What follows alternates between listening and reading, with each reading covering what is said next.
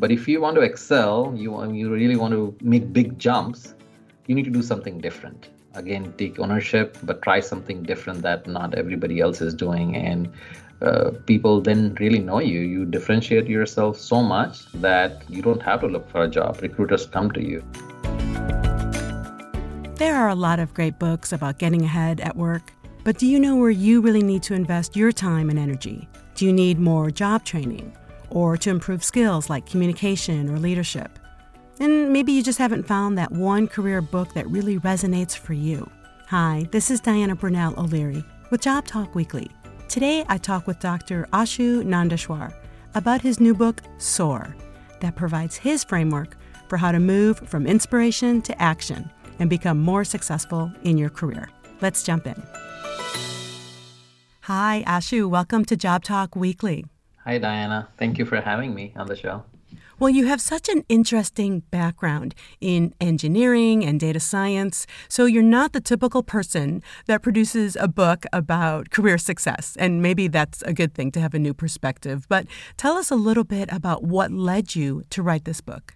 What happens is a lot of these books on career, which are amazing. I mean, I say that in the book that a lot of these inspirational statements also that, follow your passion, or nothing is impossible, or when you have a will, you'll find a way. So all those things are inspiring. And these books also give you lots of inspiration. Obviously, they have helped me to get where I am. I credit a lot of my success to reading lots of good books. But sometimes there is not a clear roadmap. So again, combining all of these things, my experiences, as you said, and talking to all the experts, and again, going back to my favorite books, I thought a roadmap to close that gap between inspiration and actually putting the practical steps together would be a good thing for people, again, who are early in their career and maybe think that they don't have all the opportunities or they don't have all the resources. So that's kind of one way of doing it, I guess, through this book. Well, and I think finding career guidance is like anything else. You just have to resonate with the speaker. You know, there are 1,000 books on improving your career, but it has to be that one person that speaks to you. So I think it's always good to have another perspective, another voice, someone who can relate to you in a whole different way. And I've seen that myself in some of the books that I've picked over the years. Like all of a sudden there's one person that says the same thing that I've been reading for 10 years, but the way she says it, the way she delivers it really resonates. So that's why I think there's always room for another book about careers and where you go in your careers. So one of the things that I like about your book, you talk early on about the importance of improving. And you use the word improve, which is different than sometimes in the workplace we talk about professional development, which is a little softer. But I think the term improve, it sort of acknowledges that there has to be some self-awareness that, okay, we're not as good at programming, marketing, writing, or whatever as we could be. So there has to be some self-awareness that you want to get better. So talk to us about the importance of improving and why that's so critical. Yeah, I had not thought about that way, Diana. Thank you for saying that it could have kind of a negative connotation that you need to improve. But I think I am using it as more, since my training is in engineering, more on industrial engineering, improving processes. So that's how we are trained to look at things and processes, that there is always a scope for improvement. You can always make things better. And that applies to us also. And as you said, that some of these best books, for example, The 7 Habits of Effective People, talks about the first principle is be proactive. Take ownership of your life and you have the agency to look at things, even if you don't have, again, resources or opportunities. As long as you have the agency and as long as you have the ownership of your career and that mindset, you can find ways to improve. And you spoke about kind of training and learning earlier.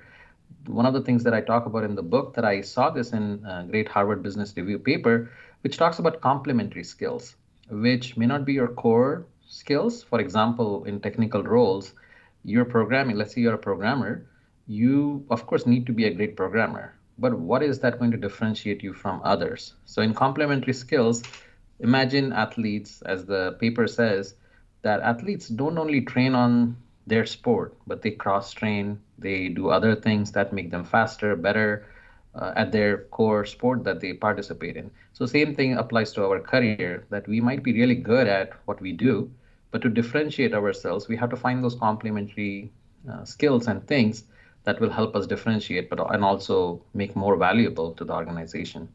Well, and I think sports is a great analogy. I use that one all the time because any athlete continues to use a coach. Look, I tell the story of how Serena Williams has a tennis coach, and the team has a coach, and they practice every day. So just because you have already reached, whatever level of success, you're the vice president of your department, doesn't mean that you can't use some self-reflection and some time to develop your skills. So I think that's I like that analogy of using the athlete. And one of the other things that you talk about in the book is persistence.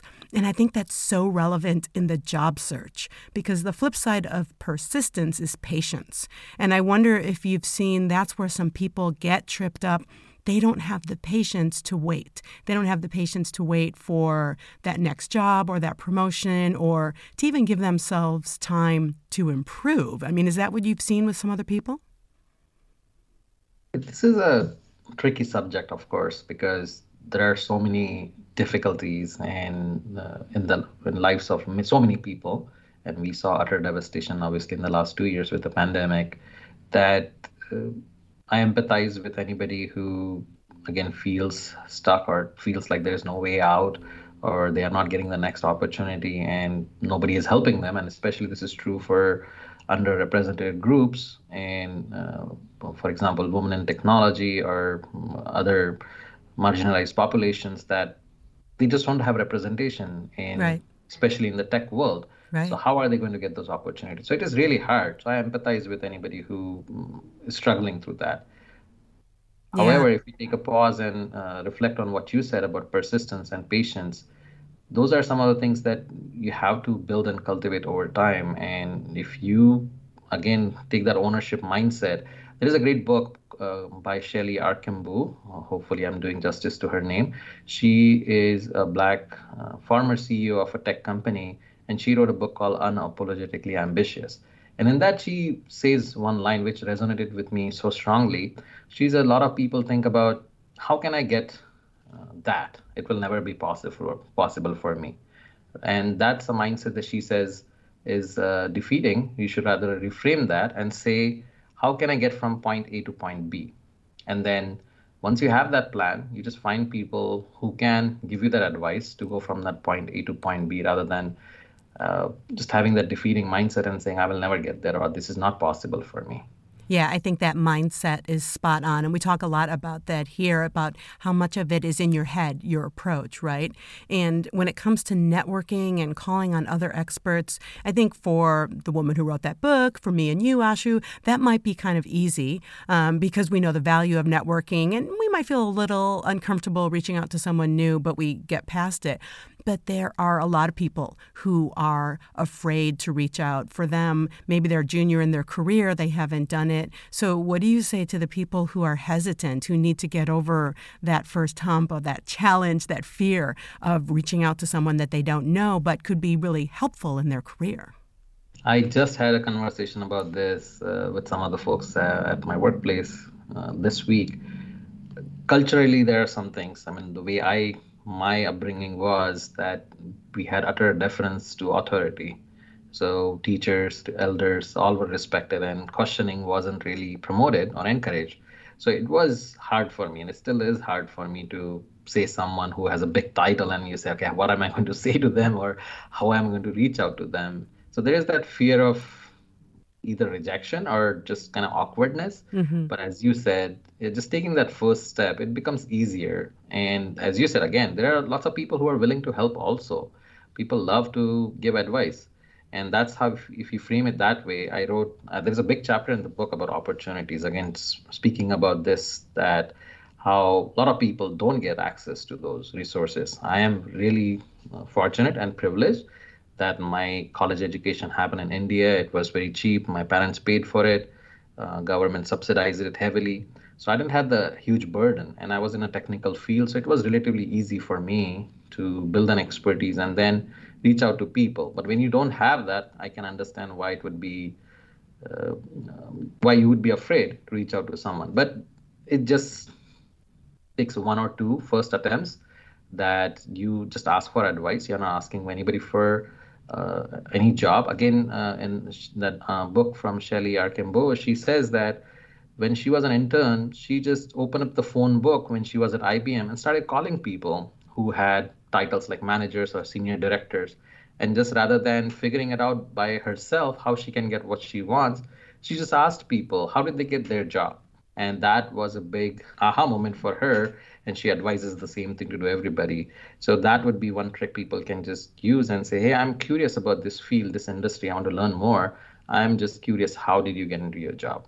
And Yeah, that's we it. used to call it the informational interview. And I think some people are familiar with that phrase, but I wonder if I need to do a whole episode on informational interviewing because it can take so many forms, but it can also be so easy. You know, what she did was a great example of you're not asking for a job, you're not asking them for anything other than their advice on how they got to where they are. And people love to talk about themselves. And I think we're in a place too where, you mentioned, females getting promoted or getting access in the workplace. I know a lot of women, most women that I work with or I've interacted with over the years, they will always take a few minutes to speak to another woman who's up and coming in her career. And now I think there are a lot more groups for people from certain affinity groups who identify with either certain racial or ethnic backgrounds to get together professionally. And that might be the first step, is to find that safe space for you.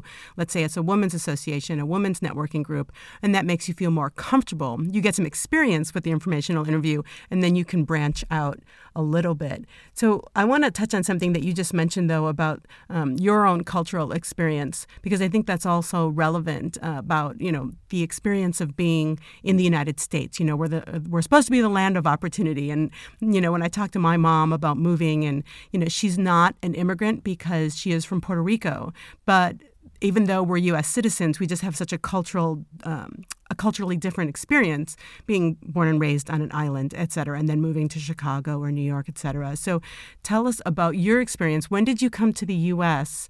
And I want to know how being an immigrant sort of has shaped your view on what success is. I would like to say, kind of repeat what almost every economic immigrant says, that they came in with a handful of dollars and a small suitcase, which Yeah. is true. But again, going back to what I said, I am very fortunate, very privileged that my education happened in India, college education, and did not have a whole lot of debt that I have to still pay 25 years from now. So I acknowledge that, and I really I'm very grateful for that happened to me, because if that wasn't true, it would have been a very different situation. If I was not an engineering major, it would have been a very different situation. So I attribute a lot of things to that. But coming to the United States, of course, there was hardly anybody I knew in the whole North American continent. There was one distant cousin, but that's it. And then there was nobody. I moved to a new town, didn't know anything about the university or anything. All I had to reflect was on those glossy brochures and all the green pictures that they had posted on their website. And fortunately, my parents had secured a loan to at least pay for 2 semesters worth of tuition, which was very cheap back then. So it was not like God some money. It was, I think, about $8,000. So fortunately, I got a graduate assistantship within 10 days of me arriving in Morgantown, West Virginia. And I was able to send that money back, and they repaid the loan. But then from then, I mean, as soon as I took the flight, that was my first flight ever, coming to the United States, I was filled with this kind of sense of, as you said, the land of opportunities. I was so filled with energy thinking about what all possibilities could there be in the United States. And as soon as I stepped into my campus and my engineering buildings, I was in so much awe. And when I saw the libraries, I said, wow, this is so amazing. And I will say one of the things that actually really helped me was going into the library one day in the afternoon and seeing, I was just typing. Somebody had commented how poor my English was and how many grammatical mistakes I was making. So I just went to the library and typed in grammar book or something. And I think I found a copy of Elements of Style Oh, yeah. by White and Strunk. Oh, yeah. And that opened up so many good emotions for me, because coming from kind of a British English education system, you always think, oh, English is so difficult because you have to use all these big words, you have to say all these different things. And White and Strunk just showed me that no, you don't have to do any of that. You just need to be clear, concise. So I would say all of that, I guess, started there. Is that my self-improvement journey? And then Amazon was there to suggest me other books. So I just kept adding, I'm buying more. By the way, spoken like a true data scientist who is relying on the Amazon recommendation. You like this, so maybe you'll like that. Absolutely. No, I credit Amazon also for my early kind of reading and learning about all these topics on career success. Well, one thing that I'm hearing in your voice is a lot of gratitude. You really are aware of, like you said, some of the good fortune that you have. So, does gratitude really play a part in improving and your career journey and in anyone's success going forward? I would say yes. And there are multiple reasons why I always feel grateful and just have gratitude about everything that I have been given. And luck does play. When I was younger, I was arrogant and saying luck doesn't play a role. If I have the will, if I have the grit, I have the perseverance, I will get what I want. But I realized opportunities and luck play such a big role that not Mm-hmm. everybody has. Mm-hmm. And just yesterday, India and people from my community, my ancestors were formerly from the untouchable caste. And yesterday we celebrated the birth anniversary of the social reformer of all those oppressed classes in India, Dr. Ambedkar. And 60, 70 years ago, had he not put in all these affirmative action, social justice policies, I would not be here speaking with you because my ancestors were not allowed to get an education. So I write about that. I write about my mom. I write about my great great grandma who literally took steps. She left her abusive husband, her second husband. She became a widow very young, and her second husband was very abusive. So she left her that small village, tiny village, with three children along with her, and she took that journey, left that village, and went to a big city, my hometown, and started a new life. And she obviously didn't have any education. She was not allowed to have an education, but she still built a life for herself. And she was fiercely independent. She didn't rely on anybody else. And again, if she had not taken those steps, I would not be here. So, of course, all of these things add up, and you have to reflect on what got you here. So, we are all standing on the shoulders of giants. Yeah, and I think luck does play a part of it, but you have to then know and recognize that opportunity and take advantage of it. And I think that's really healthy that you're so aware of the good fortune that you've had, and other people are in different situations and they might have more or they have less. And I think that's what I try and tell my kids is that no matter where we are, I think we're always in the middle because there's always someone who has more, but there's certainly a lot of people who have less. And so when we talk in our house about education and moving forward in their lives, I just say, I just want you to have those opportunities. That way you can make choices. You don't have to be a doctor or you don't have to be an artist. You could just be whatever you want to be as long as you have that opportunity. So I think as parents, maybe that's what we bring to this conversation is making sure that they have as many opportunities as possible. That way they can then take control of their career and take it in whichever direction. I mean, do you have those conversations with your teenage boys at home? Yeah, you don't want to Boys. hear what I have to say every day because my children definitely are tired of me saying this. Uh, Because yes, I Yeah. mean, looking at my background, my where I came from, my wife came from, and our parents and grandparents, and so there's a long list of people who have enabled us to be here where we are. So it would be just unfair to all of them who have made all these sacrifices and not to make the best of opportunities and resources that we have today. So I always encourage them to think about that and not to put too much pressure, but just making, as you said, making most of the opportunities you have. I mean, we are 15 miles away from JPL. Who else gets to do that? That you are next to a science facility like that. So we need to recognize that, and then again put our best foot forward, whatever your interest may be. But I write about this in the book also that it would be unfair to others, as you said, we are in the middle. Then if somebody else is struggling and your talents can help them, then it's unfair that you're not using your talents fully. Ooh, I like that. So look at your talents, your skills, what you contribute as a gift to other people in the workplace or in our community. So what are some of the key takeaways that you want people to take away from your book? Because, like I said, there are a lot of other career books out there. But what do you want folks to take away from SOAR? Some of the things that could help someone is, and that's the main takeaway from the book, is, as we discussed earlier, finding those complementary skills, building that tool set for yourself, creating things that organizations find of value. So you're taking the initiative, creating things that people only talk about or complain about, but you actually create those things, and you find opportunities, again, as we discussed, and you create those opportunities for yourself by information interviews or using your creatives that you have created and talking about those. So that's kind of your branding piece of it, can help you set apart so much from your competition that you'll always be acknowledged and recognized for all if you do all those things. And I think now is the perfect time for this because the labor market is working in our favor. I mean, we've seen the statistics about people quitting or reassessing. They may not know what they want to do, but they want more fulfillment in their life. And since work is such a large part of what we do, I encourage people to really lead their job search with job fulfillment, whatever that is for them, because HR managers are really open right now. There's a high demand for quality people.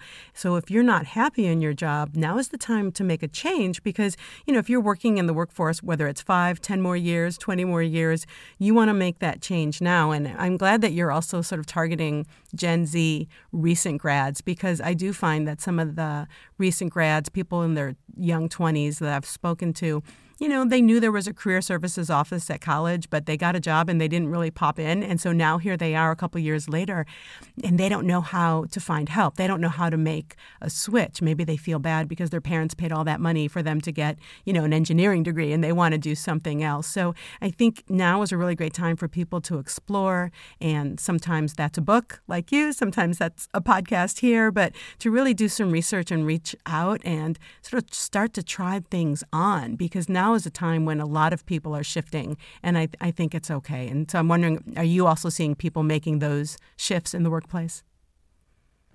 Yeah, absolutely. I think the pandemic and the remote work arrangements have people have learned what they could value and what they can prioritize over other things. So definitely people are trying to find, as you said, fulfillment. Okay, so tell us real quick, why did you come in on the word SOAR as your title? I mean, it makes a lot of sense, but was it hard finding the right title for the book? Yes, titles are tricky, but I think this was in my mind that you have to do again certain different things for really excel in your career. If you keep doing the same things, yes, you'll have a good stable job that pays well, and you can be happy with that, which is totally fine. But if you want to excel, you really want to make big jumps, you need to do something different. Again, take ownership, but try something different that not everybody else is doing. And people then really know you. You differentiate yourself so much that you don't have to look for a job. Recruiters come to you. So that's why I think I chose this title, that just don't take literal steps, 1 or 2 steps, but soar in your career. Well, Ashu, I want to thank you for spending time with us today. I will put a link in the show notes, but when is the book out and where can people find you? The book should be out in early May to late May, but they can learn more about the book and maybe get a few free chapters of the book. One way is they can text to this number, which is 33777, and the keyword is SOAR, SOAR, to this number, and they can get free chapters of the book, or they could go to my website, which is my last name.info/SOAR. Thank you, Ashu. Thank you for joining us today. Thank you, Diana, for having me. Take care. Bye. Thanks for listening to Job Talk Weekly. Leave us a review. Let us know what topics you want to hear. And we're always on socials on Instagram and Facebook, Job Talk Weekly, and our website, jobtalkweekly.com. See you next time.